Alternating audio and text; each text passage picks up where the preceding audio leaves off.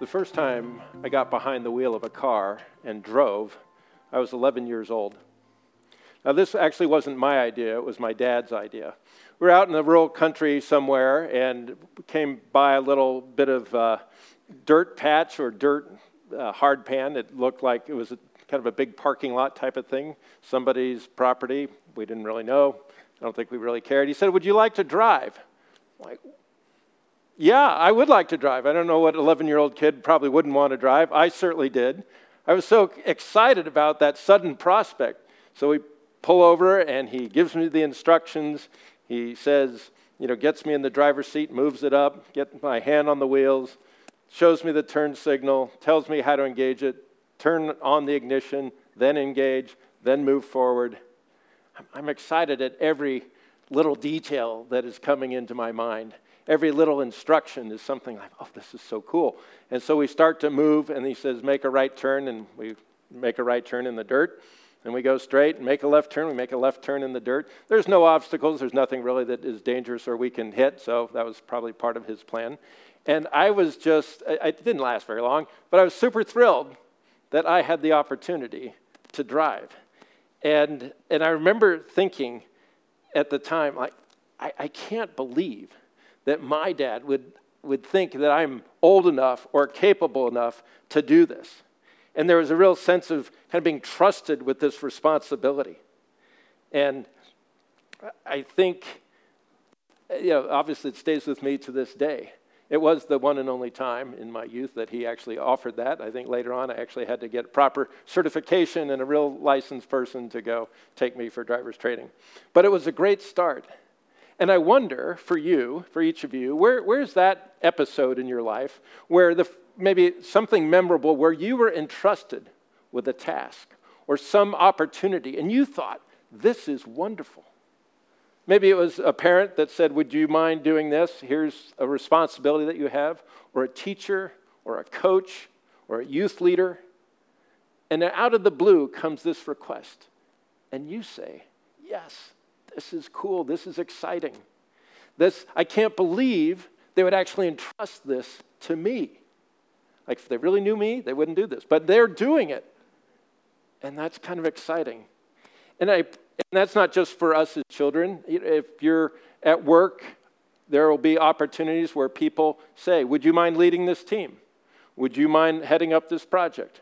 Would you mind taking over this division? Would you mind being on the board of this nonprofit? There's any number of things, even today, where people are giving us opportunities that we may think, I cannot believe they would entrust me with this. And I speak to that because I think that really captures what underlies Jesus' teaching in the gospel that Cindy just read. We know this is the parable of the shrewd manager. It is the only parable that Luke tells only Luke tells this parable. And we know that it is about what our relationship should be to money and wealth. And it comes with encouragements and it comes with warning.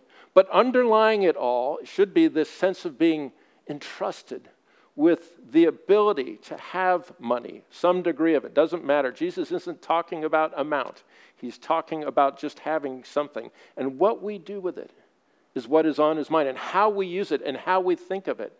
And I think first and foremost, if we're going to understand how this parable works, we need to understand how it works as a sense of a calling to a trust.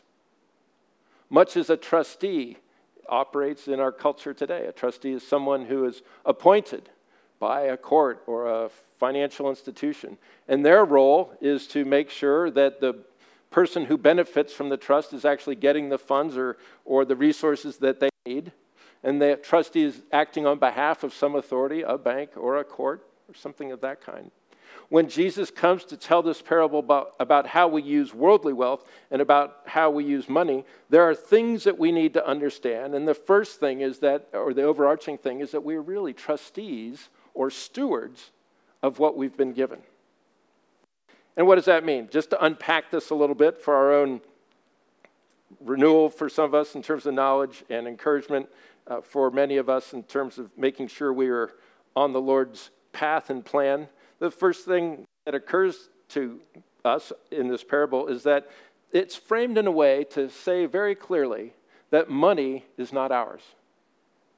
He likens his hearers to the shrewd manager. But the manager is someone who literally manages the land for the owner.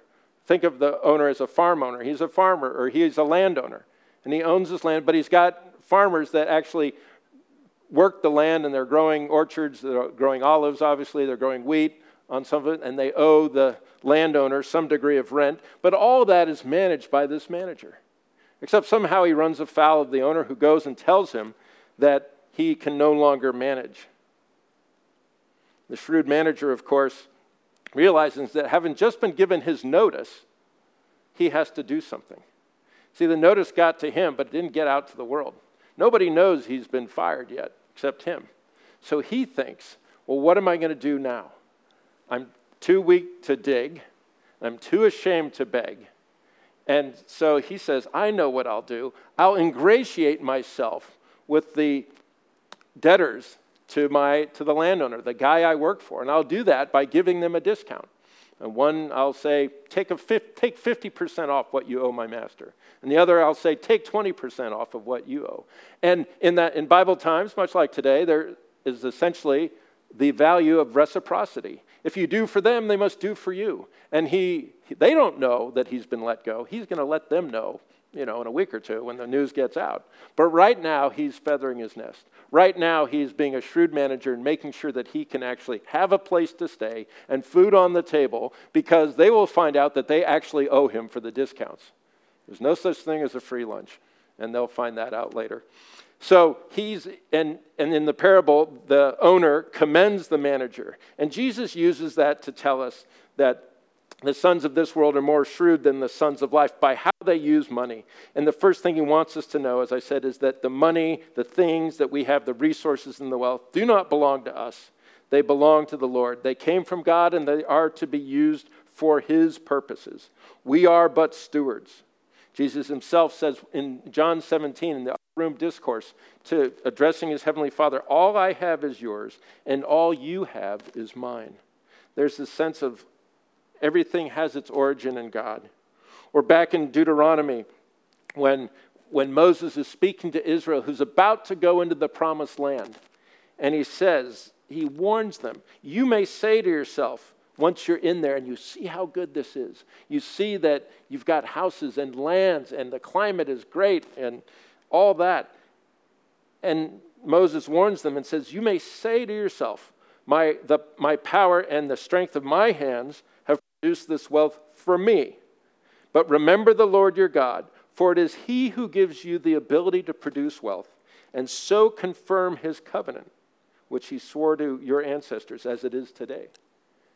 God gives us resources. He gives us money. He gives us wealth to confirm his covenant with us, the covenant with Jesus Christ, that we belong to him. The covenant that says he will not let us go. The covenant that says he will always provide for every need. The covenant that says we don't have to worry about tomorrow because the Lord knows what we need. Now that's hard to appreciate. It's to get the idea that money is not ours is so counter to our culture. We live in a culture where it is me and mine and ours. And in our culture, we like to keep score of who's got more than the other guy. This little news item just came through. Jeff Bezos has lost his status as the world's second richest person, dropping to number 3 as Indian business mogul Gautam Adani rapidly climbs the ranks of the Bloomberg Billionaire Index. See, there's something about money, by virtue of its units, it can be counted. And we like to keep score about value, about power, about any number of things by the amount of wealth that people have. But it is not ours. It was never designed to be ours. Money is a stewardship. It doesn't belong to us. But as stewards, like the shrewd manager, we are to use it on behalf of our master. But before we get to actually how we do that, the second thing I really want to say about it is it not only is it not ours, but Jesus, ever the truthful, loving pastor of our souls, tells us very clearly that money will not last. Money is something that is only of this world. It is necessary to facilitate commerce, transactions, buying and selling. So it is necessary in this time and this place. But in itself, it is temporary. At some point, we will be separated from our money, either by death, our own, or some change in fortune or misfortune. Think of refugees. You were watching the news not too long ago. They interviewed a woman who, I think her apartment had been bombed in Ukraine, and Liam, I think it was, and she just said, all I have are my documents and the clothes on my back. A year ago, she had an apartment, a place she'd lived for decades, with a neighborhood, with a community, with all kinds of things that would be natural, understandable blessings. And here she is now, with just her documents and her clothes. Things can change. What we have in this life is always tentative, always temporal. But it was designed to be so. This is why Jesus says, use worldly wealth to gain friends for yourselves in this life, so that when it is gone, you will be welcomed into eternal dwellings. So money won't last. But what we can do, or what do we do in this meantime, in this really temporal time? Well, we use it to gain for us eternal dwellings, to gain for us, in other places of Scripture, treasures in heaven, to send it forward, if you think about it that way. Here's what Calvin says in his Institutes, when he talks about wealth. He says, so it's the duty of believers, when they have learned that this life will shortly pass away like a dream, to take care of those things which they truly enjoy, to be transmitted to where their entire life will be spent, meaning in eternity. Use worldly wealth to gain for yourself friends in heaven. Think of it this way. If you knew you have a great tip from your banker calls you up, and he says, I got some bad news. Every dollar you own in a week is going to go to zero. It will be completely worthless. You should get out of all of that. And you would ask, what do I do? And continuing this little illustration, if they say, for example, well, you should put it in a different currency. Because the Queen's on our mind, let's use the British pound. Okay, you should take every dollar you have, which is going to zero, and you should buy pounds sterling, which is going to be 10x when this terrible dollar event happens. And let's assume you found that credible. You would do everything you could to liquidate every last dollar and buy every last pound that you could get. This is the principle that Jesus is talking about. To take something which is temporal, take something that will not last, take something that is only of this age, and take it, and as Calvin said, send it on ahead. Send it to eternity. Do the things, use your wealth here, use our wealth here to bless people in this life, so that as we bless them and we're glorifying God, He is letting that treasure in heaven build. When Jesus talks about treasure in heaven, or He talks about true riches, he's kind of vague, actually, on what that looks like. I mean, I wish it was as quantifiable as bank accounts and things like that, but it's not. What it does mean, however, is that, when Jesus says in Matthew 25, whatever you've done for the least of these, you've done for me. There is a sense of reward, or a sense of treasures in heaven that is actively going on when we are using our wealth for the things that honor God. So how is it that how do we send these possessions ahead of us? How do we convert what's temporal and will not last into what is eternal and will glorify Him? 3 basic ways that we use our money in Scripture. We use it to care for ourselves and our family. Paul says to believers, if any one of you have people in need, or people in your own family, and you don't take care of them, you're like a pagan. You're worse than that. There's a real sense that you, by virtue of being in a family, have some responsibility for those in your family from a resource perspective. So we use money to take care of our family. That glorifies God. We use money to look after the poor and the needy. John writes, if anyone has material possessions and sees a brother or sister in need and has no pity on them, how can the love of God be in that person? When we do that, we don't do that necessarily out of regard to whether they are, quote unquote, truly needy. And sometimes our own hearts can be a little bit hard to free up in that regard, particularly if we've worked really hard for the things we have, and we think, how did you get to that spot? But the poor and the needy are people that are on God's heart and in his mind. So we care for our family with the resources we're given. We're caring for the poor and the needy as well. And the other ways that you see money used in Scripture that blesses God is to support the work of the kingdom, support the work of the church. Paul writes to the Corinthians, each of you should give what you've decided in your heart to give, not reluctantly or under compulsion, but because God loves a cheerful giver. It's amazing when you look at the letters that Paul writes, frankly, how often he's writing about money. He's writing appeals. You may think that the appeals that regularly come into your email or to your mailbox are like, I just think that's sort of a corruption of Christianity. Well, it actually has biblical roots. Paul is taking up collection for the church in Jerusalem that was under persecution, that was very limited in its resources and needed support. And he's not ashamed to go to the churches in Macedonia and other places and say, hey, they need your help. And I'm sending some of my guys to go help with the collection so that you won't be embarrassed. It's really actually fairly detailed in places. But to support the work of the kingdom, support the work of the church, look after the poor and needy, take care of one's family. This is how we send the possessions, the things that we have in this life, ahead of us to the next life. This is how we show ourselves to be trustworthy as stewards of what God has given us. These are ways that we have opportunities to glorify him. Our Lord loves us so much that he clearly lays out this sacred trust. And it's an opportunity while we have this life and while we have what resources we have to truly glorify him by blessing others. But our Lord also provides a warning, if you will. He provides, in our current day and age, what we might call a health advisory. You go to any public place these days, you will still find COVID signs and all kinds of warnings and masks and distance. Those haven't changed. Think of those as what they are. Those are health advisories. The Lord also provides us with a health advisory.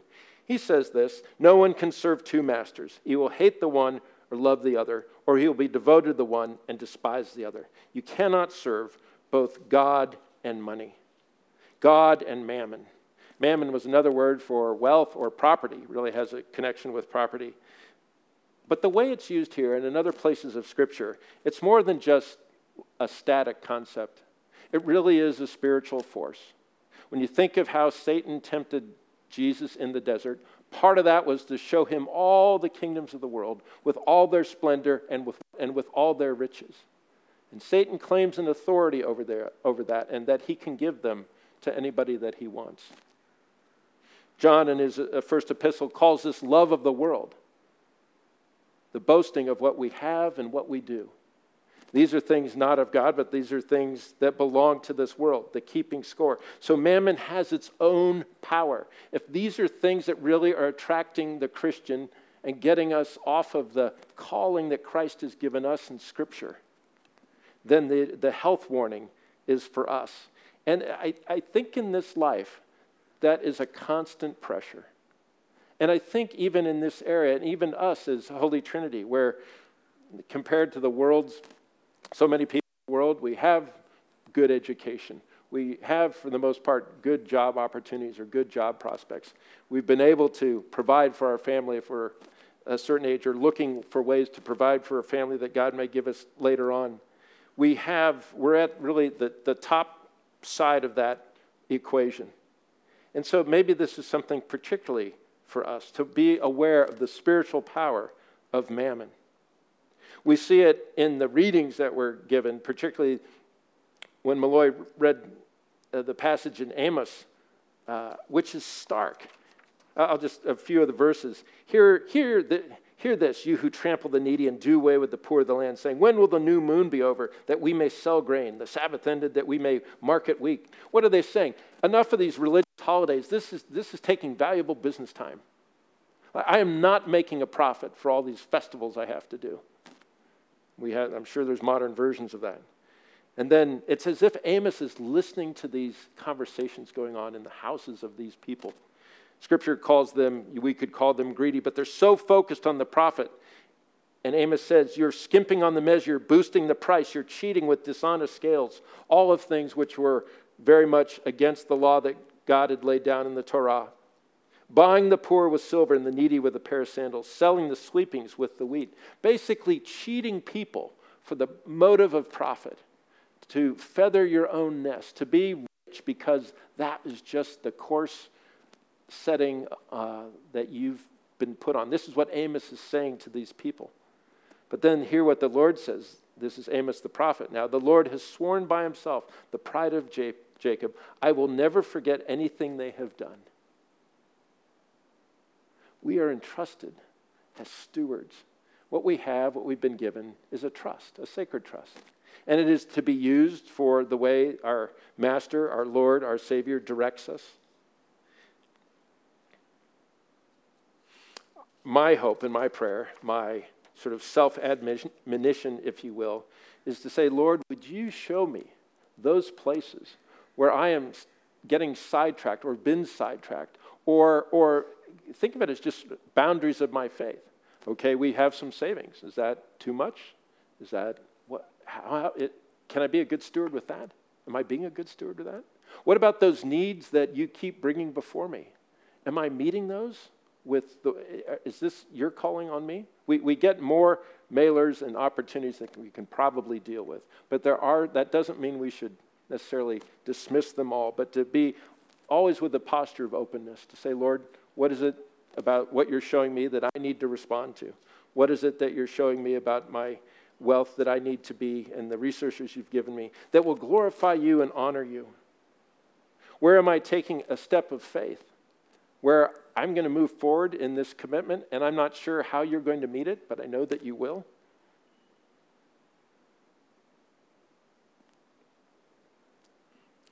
It is an amazing privilege to be entrusted by our Lord with resources. He does that we would have an opportunity to glorify him by blessing other people, people that are in greater need than we are. When we do that, we are sending what we will definitely lose to a place where we will never lose it, which is in heaven. And so let me close with a proverb that I learned at an early age. Honor the Lord with your wealth, with the first fruits of all your crops. Then your barns will be filled to overflowing, and your vats will brim forth with new wine. We are but stewards. We see the love of the Lord as we faithfully do that. And he empowers us not only to see that, but to guard us against getting sidetracked into the world's ways. If we would do this faithfully, if we'd allow the Spirit to speak to us in the days ahead, to do sort of a gut check or look at those health warnings, I think he'll take us into new places in each of our lives where we can be those stewards that he has meant us to be. Amen. Thanks for being with us online in the Sermon Podcast. To find out more about Holy Trinity Silicon Valley, head to www.holytrinitysv.org.